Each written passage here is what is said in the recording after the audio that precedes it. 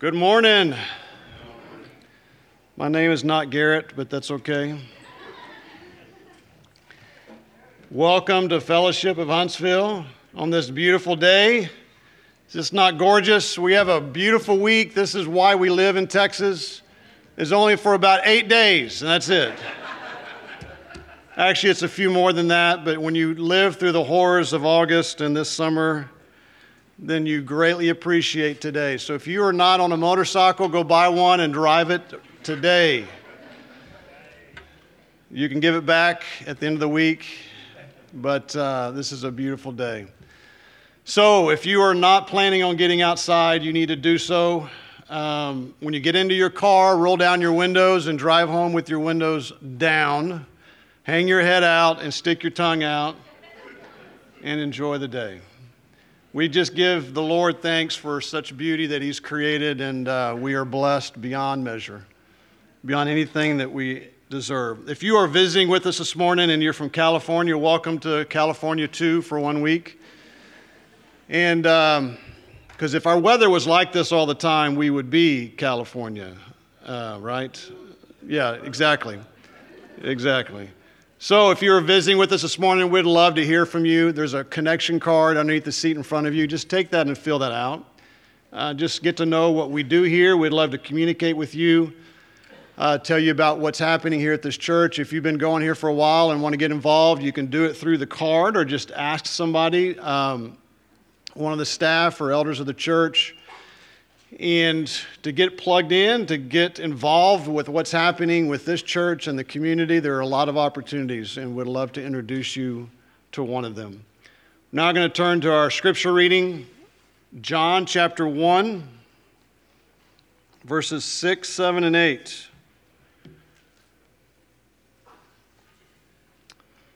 So CF is going through the book of John. We're on 6, 7, and 8. 1 John 6, 7, and 8. John 1, 6, 7, and 8. There was a man sent from God whose name was John. This man came for a witness, to bear witness of the light, that all through him might believe. He was not that light, but was sent to bear witness of that light. Let's pray. Lord, I thank you for who you are. I thank you for giving us so much that we don't deserve. Friends, family, loved ones, great weather today. Pray, Lord, that we will just bow before you, worship you, just dig into your word to understand it, that your spirit may move in us. Pray, Lord, that we'll be a light to this world each and every day as we get up and we just work and move and just be about the purposes of you. We just say this in your name. Amen. Good morning, everybody. If you would, take your Bibles and open them to John 1. We're going to look at part 1 of verses 6, 7, and 8. It's going to be an introduction to John the Baptist, is who it's going to be. And there's going to be a more extended discussion of John the Baptist in verses 19 through about 34, right before he picks his disciples. And we'll spend good portion of time looking at that, looking at who he was. But we're going to have an intro to him today and then follow that up next week with what was the basis for his mission. Mission's right there in front of you. He came for a witness, to bear witness of the light that all through him might believe. So let's go to the Lord in prayer and we'll take a look. Father God, we come this morning in prayer and we thank you, Lord, for your grace and your love toward us, for the blessings of this life. And Lord, we just ask for your divine guidance as we come to this portion of the worship. Pray that you would move our hearts and move our minds to receive your truth, to embrace your truth, that you would direct me as I teach your truth and keep me from error. Help me to explain it clearly and accurately that your people can receive it and put it to work in their life. And Lord, I'm thankful for this time and pray, Father, that through your word they might bring comfort and strength to the lives of your people. For it's in Christ's name we pray. Amen. We begin this passage right here. He's shifting from verses 1 through 5, where he talked about the Word, and the Word was God. The Word was with God. He's always been there. He always will be. And he's shifting from that to John the Baptist. And so the way he begins that, he says, there was a man sent from God. And so that little phrase, a man sent from God, is to show that he's just a mere man. This is not a continuation of what was stated previously. There is no divine position with John the Baptist. He's just a regular, run-of-the-mill person. He is a sinner just like you and me, who is in need of God's grace. All right? And no matter how great a person may be, he's still a man. His life is but a vapor. James 4:14. All right? But yet Jesus said about him in Matthew, turn to Matthew 11. Matthew 11 and verse 11. He makes this statement about John the Baptist. He says, assuredly I say to you, Matthew 11:11. Assuredly I say to you, among those born of women, there is not risen one greater than John the Baptist. But he who is least in the kingdom of heaven is greater than he. He talks about John the Baptist and how great his earthly ministry was, but he says, if you're in the kingdom of heaven, you're even greater than him. So as far as earthly people went, as far as earthly preachers went, there wasn't one better than John the Baptist. I mean, to have that title put upon you by the Lord Jesus Christ is quite an honorable title to have upon you. But yet Jesus says, the kingdom and those that are with my Father is even greater than that. So that's speaking of you and me as being a part of that. So he says he's just a man. The text that tells us here in John, go back to John 1. The text here in John 1, we looked at the fact that Jesus is the Word. 1:14 tells us that the Word became flesh and dwelt among us. He was in the beginning with the Father. He's always been there, and he always will be. He came to earth, but he came to earth as the only begotten Son of God. He's unique. He's different. John came to earth as a man. He's just a man. He's a son of a man, and he is a man, is all he is. But the important part of that passage is what it says about him. There was a man sent from God. That little phrase, sent from God, centers on that word sent. And the word there for sent is the word apostello. Apostello means sent. It's a compound word. The prefix apo, apo, means from. The second half of that word, stello, means to send forth. So the word means to send forth from. What this is telling us is John didn't just think up the idea, I'm going to go out and tell people about Jesus. He was sent by God. He was sent for a specific purpose. And that word is used all over the New Testament. Matter of fact, that word is used 132 times throughout the New Testament. So it is a very popular word. And what I wanted to do this morning is look at some other usages of the word to get a better understanding of it. What does this mean? John was a man sent from God. All right? He was sent from God for a specific mission. Turn in your Bible, if you will, to Matthew chapter 10. Matthew, the 10th chapter.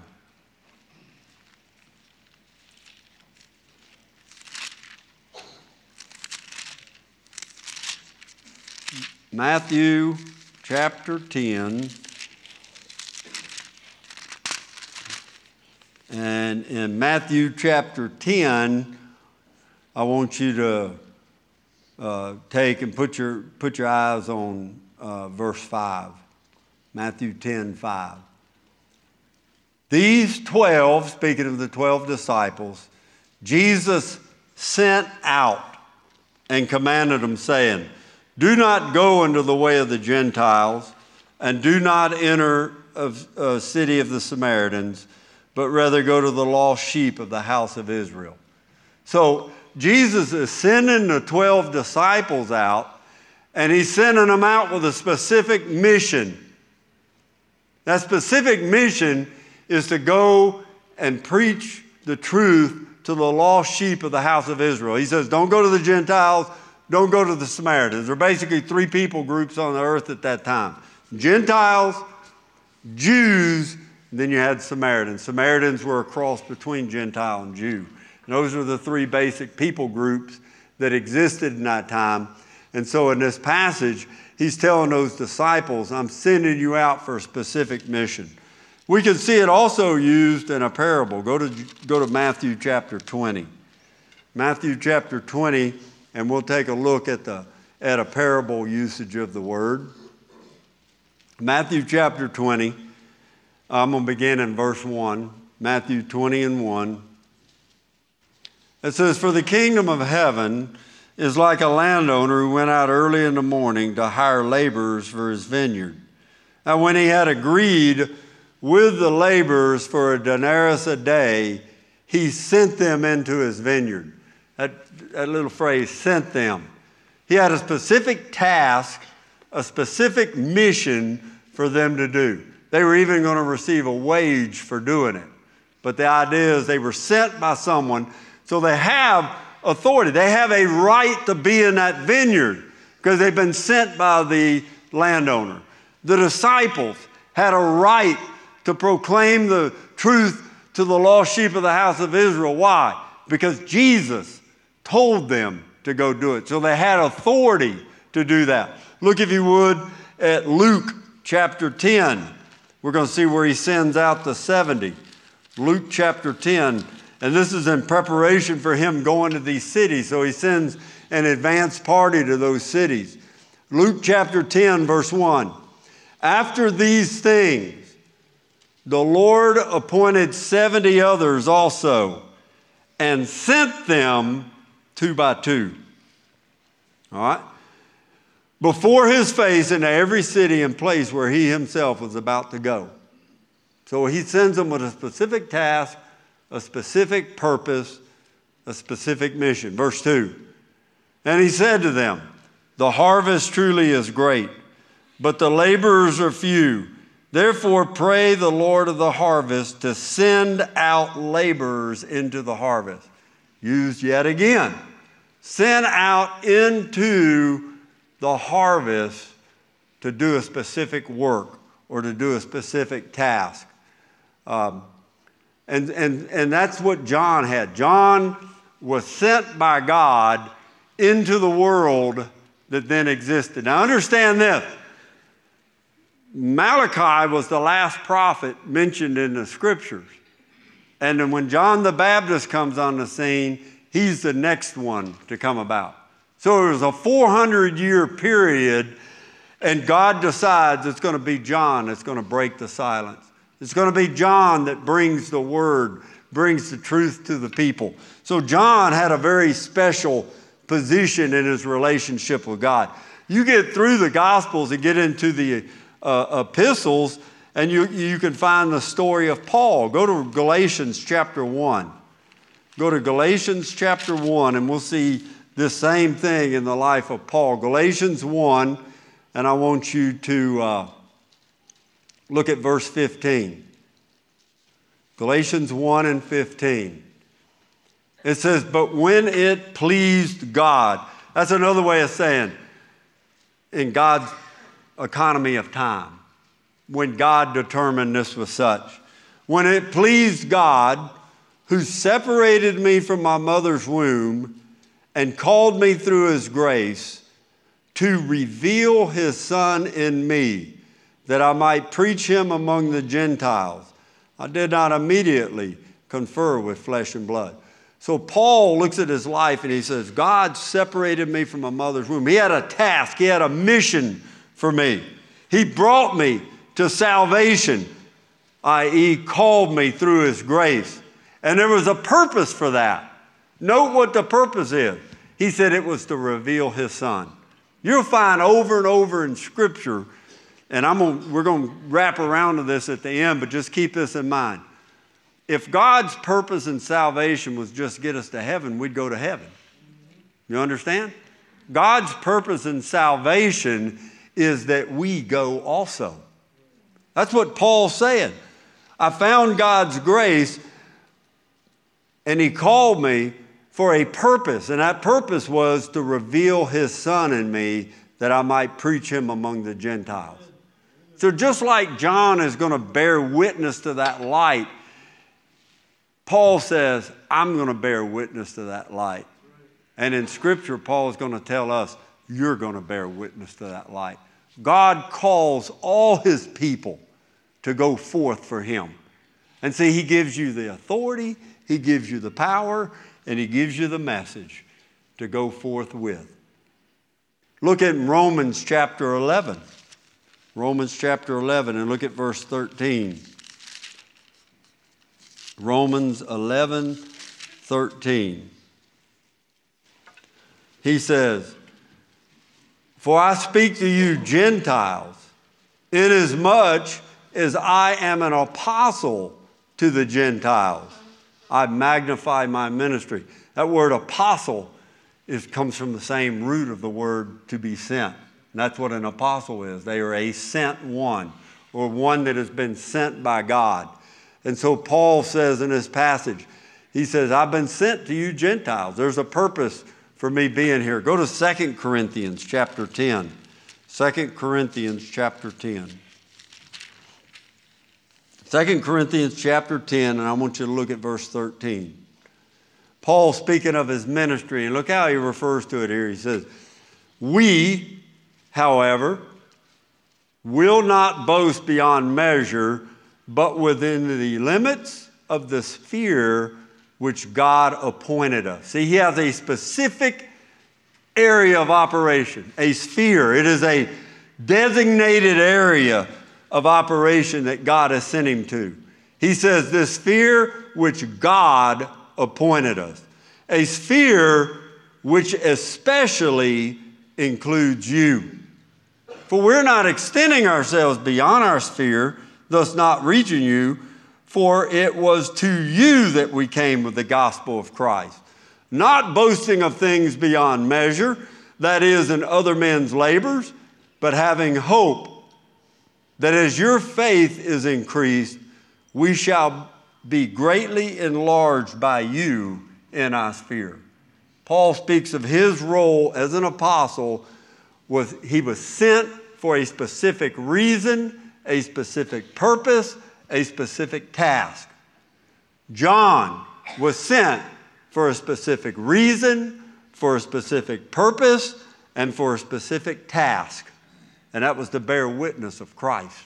That's what his mission and purpose was. Let's go back to John and let's look at that passage again, and I want to look at something else in it. We've seen two things so far. Number one, John the Baptist was a man, but he was a man sent from God. So he's a man just like you and me. He has a special mission and task put upon his life by God, and his name is John. What's the significance of that? Well, the name John means God is gracious. That's what the name John means. So if you're here today and your name's John, that means God is gracious. That's what the name means. And I think about this. The Bible's big on having these little things that are tucked away in Scripture, and when you read it and you study it, all of a sudden it pops out to you. But God is gracious is going to present the one that is full of grace and truth. Think about that for a minute. Look at verse 14. And the Word became flesh and dwelt among us.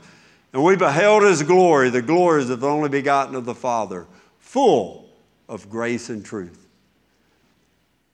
God is gracious is going to show the world or proclaim to the world a magnitude of graciousness it has never seen.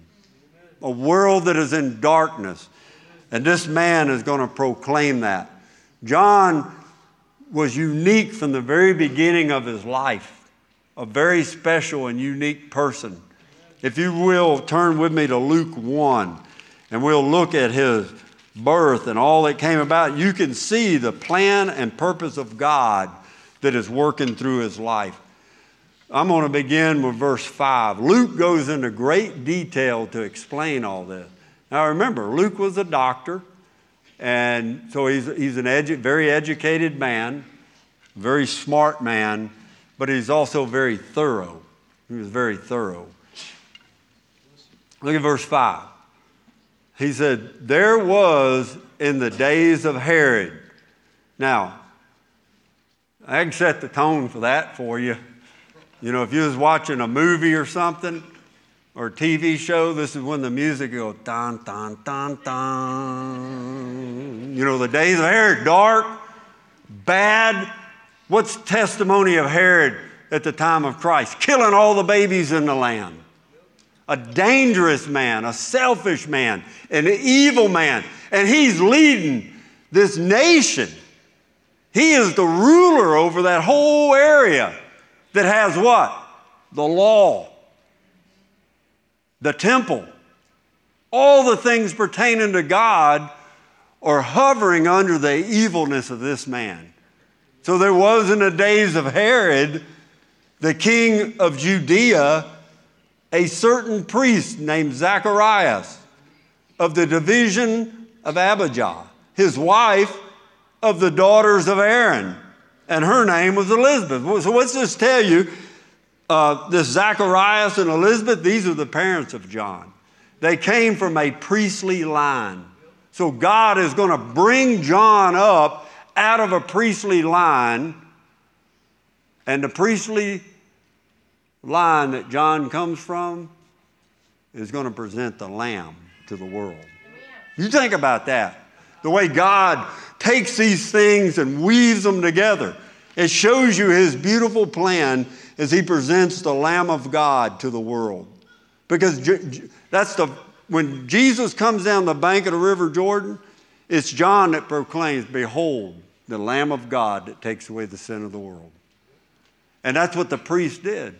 The priest would present the lamb as a sacrifice to God.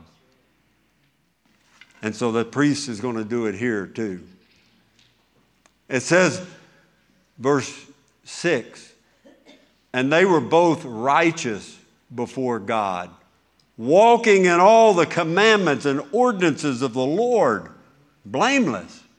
Two critical words, righteous and blameless. Now understand this, there is no person on the earth that has righteousness in and of themselves. There is no person on the earth that is blameless in the sense of not having any sin. So how could God put a title of righteous and blameless on two people? The key part is that middle part. It says, walking in all the commandments and ordinances of the Lord. What that tells you is this. They were righteous in the sense that they kept the law fully. Because understand, folks, at this time in the New Testament, it's Old Covenant. The Old Testament is reigning supreme. The temple is roaring. Activity is taking place in the land, and it's all under Judaism. It's all under the Jews. And so these two people, Zacharias and Elizabeth, are very faithful people in the faith. They are righteous in the sense that they do everything prescribed in the law to be right before God, and they are blameless in the sense that no one could point at Elizabeth or no one could point at Zacharias and point out sin in their life. They lived a holy life before God. So from human perspective, they were righteous and blameless, but you see a contrast. Look at verse 7. But. Now this is a major contrast right here. It says, but they had no child because Elizabeth was barren and they were both well advanced in years. So what that well advanced in years means, they were past the childbearing stage of their life and they didn't have a child. In that culture, in that belief system, a person that was blessed by God would be blessed by God because they were righteous and blameless. Elizabeth and Zacharias are righteous and blameless, but they have no child. Childbearing was a sign of God's blessing upon you. So they don't have the external blessing, but yet they are righteous before God. But guess what? God's going to bring a child to them. They're past, miraculous thing that he does here. They're past the childbearing age, but he's going to bring them a child. And so it says, so it was that while he was serving as priest before God in the order of the division, according to the custom of the priesthood, his lot fell to burn incense when he went into the temple of the Lord. And what's that mean? Well, the priest would sit there and they had to rotate duties. And when his lot fell, it's kind of like drawing straws. Who's going to do the incense this week? They would cast the lots. They say, okay, it's your turn, Zacharias. That's all it means. It was his turn to do the incense. So there's no happens chance with God. Man casts lots, but God determines the outcome. That's what Proverbs tells us, right? And the whole multitude of the people was praying outside at the hour of incense. So Zacharias is in the temple, and all of a sudden this is what happened. Then an angel of the Lord appeared to him, standing on the right side of the altar of incense.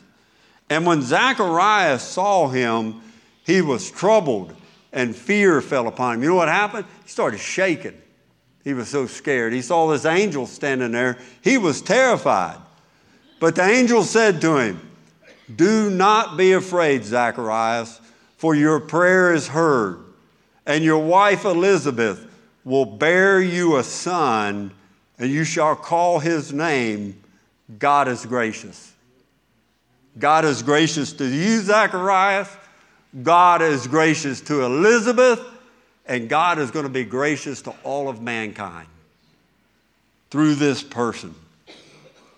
And you will have joy and gladness, and many will rejoice at his birth. For he will be great in the sight of the Lord, and shall drink neither wine nor strong drink. He's a Nazirite.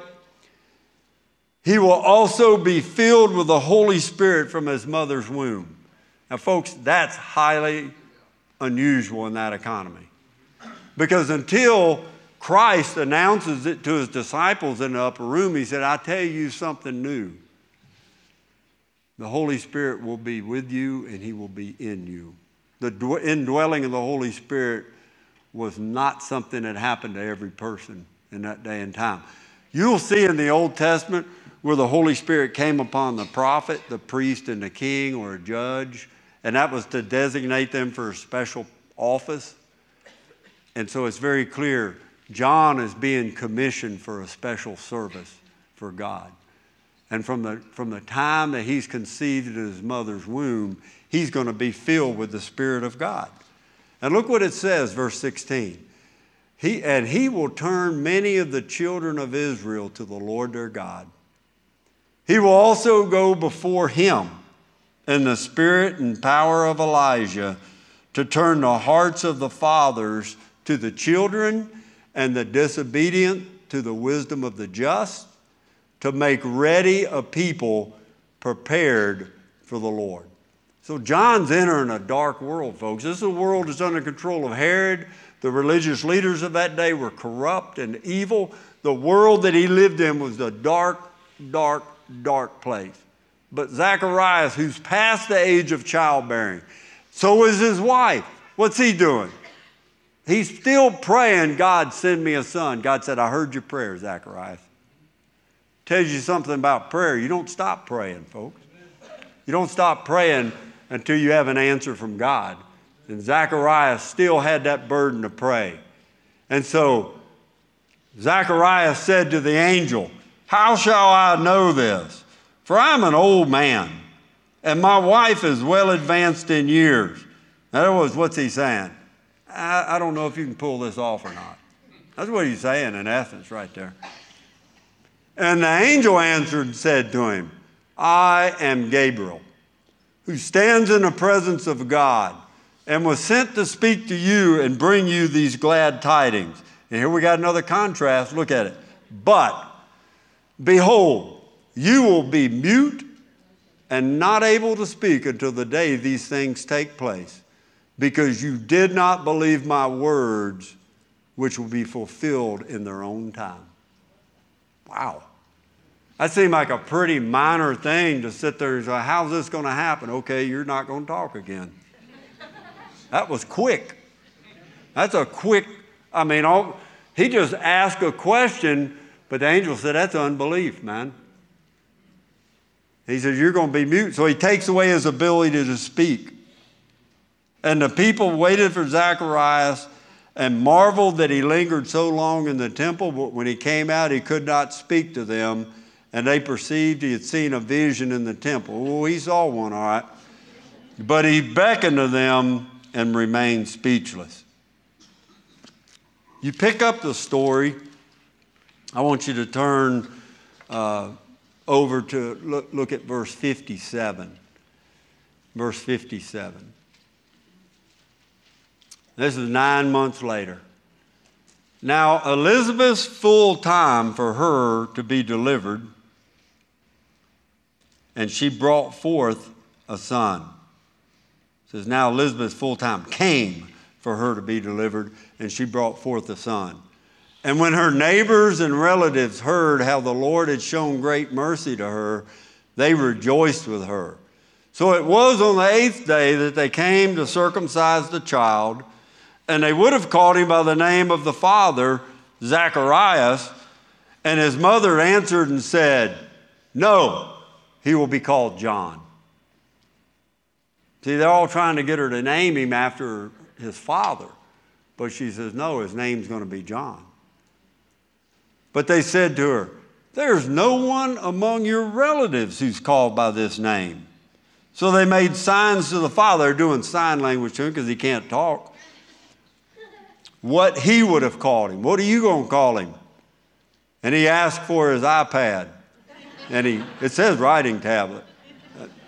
And wrote saying, his name is John. He's staying faithful to God. It doesn't matter what the people want. He says his name's going to be John. Well, that doesn't make sense. That's what God said his name's going to be. And I can promise you this.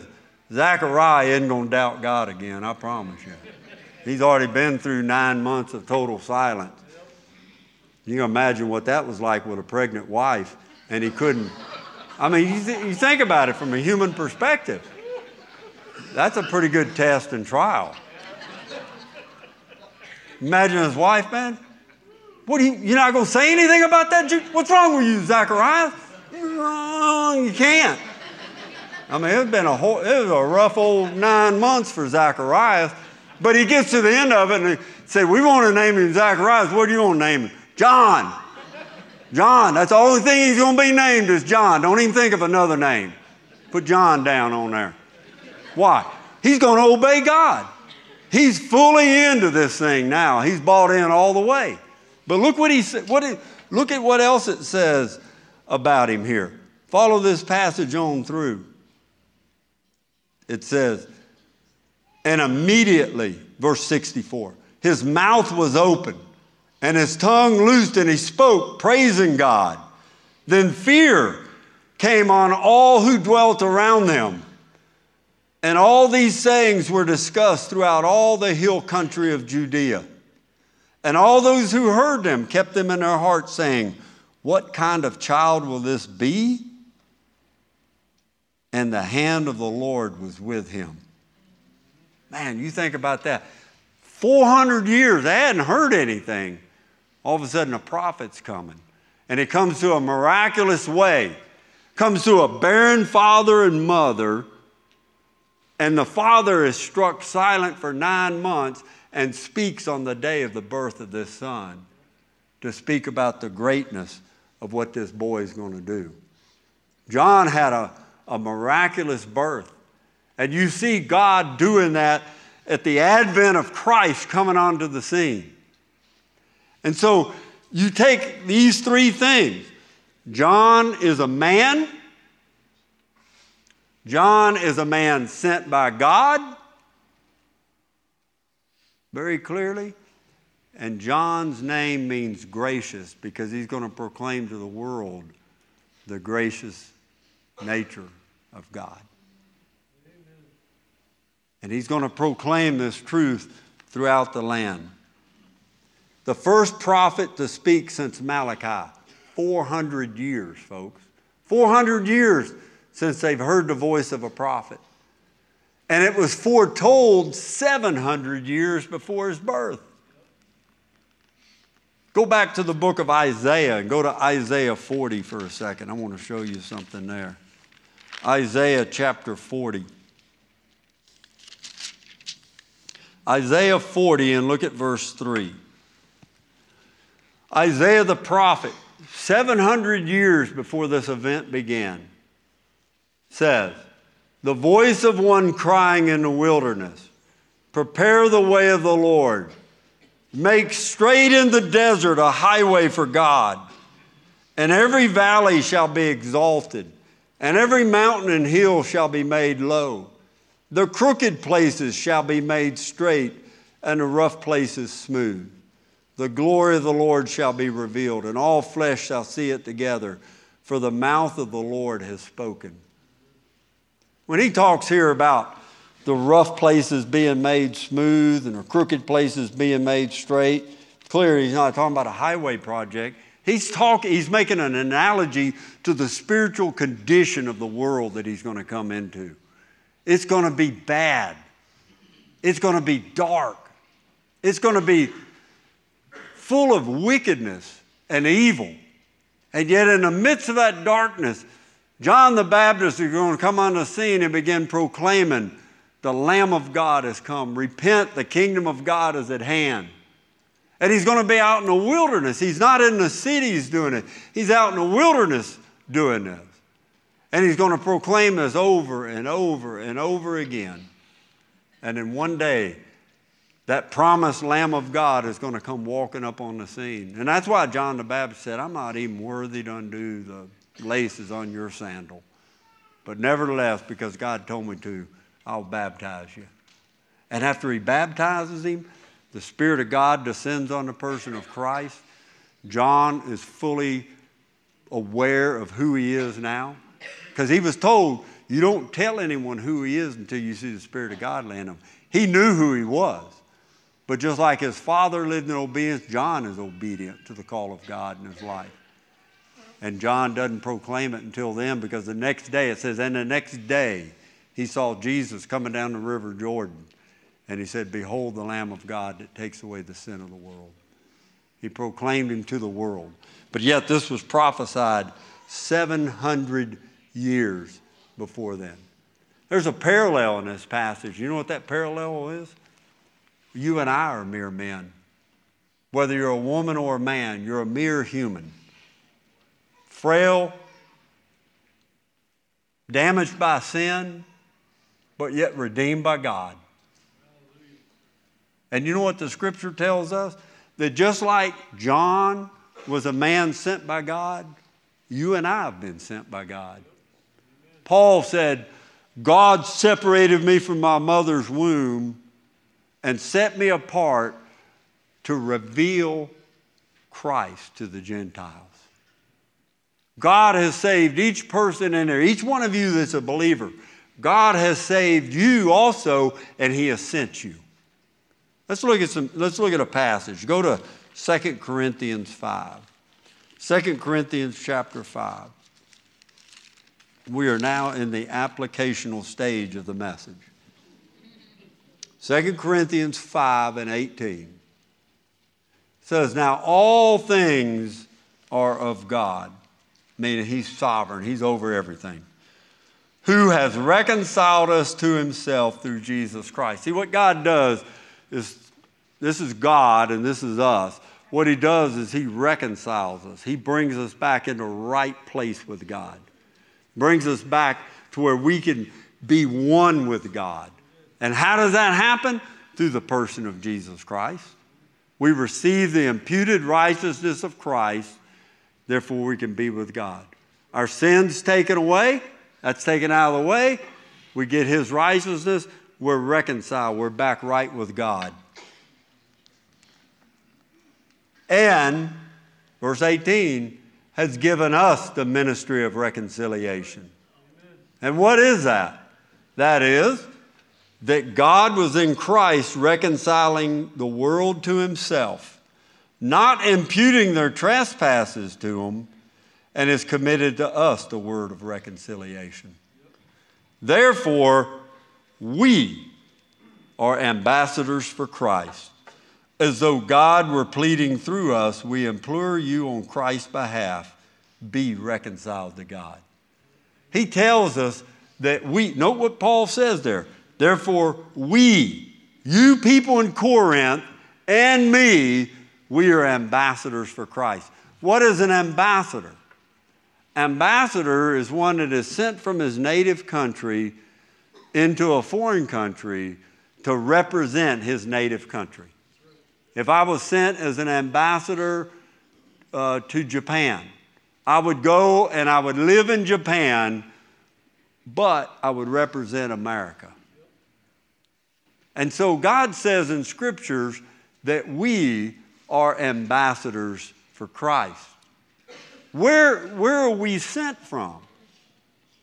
Well, when you came to faith in Christ, God seated you in the heavenlies with Christ Jesus. According to Ephesians, you have a position with God that is eternal in the heavens, and yet God says we're to go back where we came from and represent the kingdom that we're from. See, we're not from the world. Though we was born here, we've been redeemed by God, and so we're in relationship with him, and we're back here on earth to represent his kingdom. And that's what we're called to do. And just like John was faithful to the call in his life, God expects each one of us to be faithful to the call that is in our life. God did not just save you to get you to heaven. God saved you so that others can see Christ through you. And it doesn't matter how bad your life was before Christ. That doesn't matter.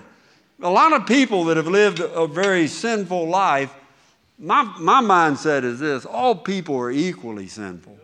It's just some bring it out better than others, if you know what I mean. I mean, when you're a sinner, your job occupation is to sin. Okay? If you're in here this morning and you're lost, go sin. That's your job. Because living a moral life is no advantage. You're still going to hell. Because you don't get to heaven by being good. You get to heaven because God brings your spirit alive and his spirit comes to live within you. You're born again. That's what gets you to God. Because you can't get into heaven with your goodness. You can only get in there with God's holiness. And you and I don't have God's holiness, so God has to give it to us. So it doesn't matter where you come from in life. It doesn't matter how bad your life was. What matters is, what are you going to do with the new life God's given you? What are you going to do with that life? Are you going to hide it under a bushel? Are you going to live your life timid and ashamed because of what happened before Christ? Or are you going to be like Christ says, let your light shine. Be an ambassador for me. Let others see Christ in you. Because folks, I'm going to tell you, God takes fallible, broken people and makes his own personal treasures out of them. Right there in the book of 2 Corinthians. He says, we have a treasure in earthen vessels. What is that earthen vessel? It's our body. What is the treasure? The treasure is the presence of Christ. And so what God wants to see in our life, he wants to see Christ come out of this earthen vessel to be a light to others. Folks, we live in a day and age very similar to John the Baptist. Very similar. And you can imagine the opposition that John the Baptist faced, not just from the religious community, but also from the culture that he lived in. And it ultimately cost John. John's going to be beheaded. because of his witness and testimony. He's going to be killed for what he did. But folks, you look at the ministry of John, and that ministry is still going today. You can kill the man, but you can't kill the message. Like Jesus said, don't fear those that can kill the body. He says, fear him who can cast both body and soul into hell. That's who you fear. And so life is really a matter of you and me getting our priorities right. Are we going to live to serve ourselves and preserve ourselves? Because if we do, Jesus said, he who seeks to save his life is going to lose it. But he who loses it for my sake is going to find it. God wants the church today, in the dark world that we live in, to be a bright, shining light. Because I'm telling you, folks, the world we live in today is without hope. They're without hope. They're lost. They're confused. And the problem to a great extent is the church is buying into that. The church is trying to stop being the light and trying to stop being the salt. They want to compromise and be like the world and accept the sin of the world and think that the power of God will rest and reside on that, and it won't. God will only bear witness to truth. He will only bear witness to that which comes from him. And each one of us in here has that in us. We have that. And God has called us to be ambassadors, to not represent this world, but to represent the kingdom of light. And see, you don't know when the word's proclaimed, you don't know what God's going to do with that in a person's life. But if you hide it, if you change it, if you alter it, it's not going to be effective. It's going to lose its power.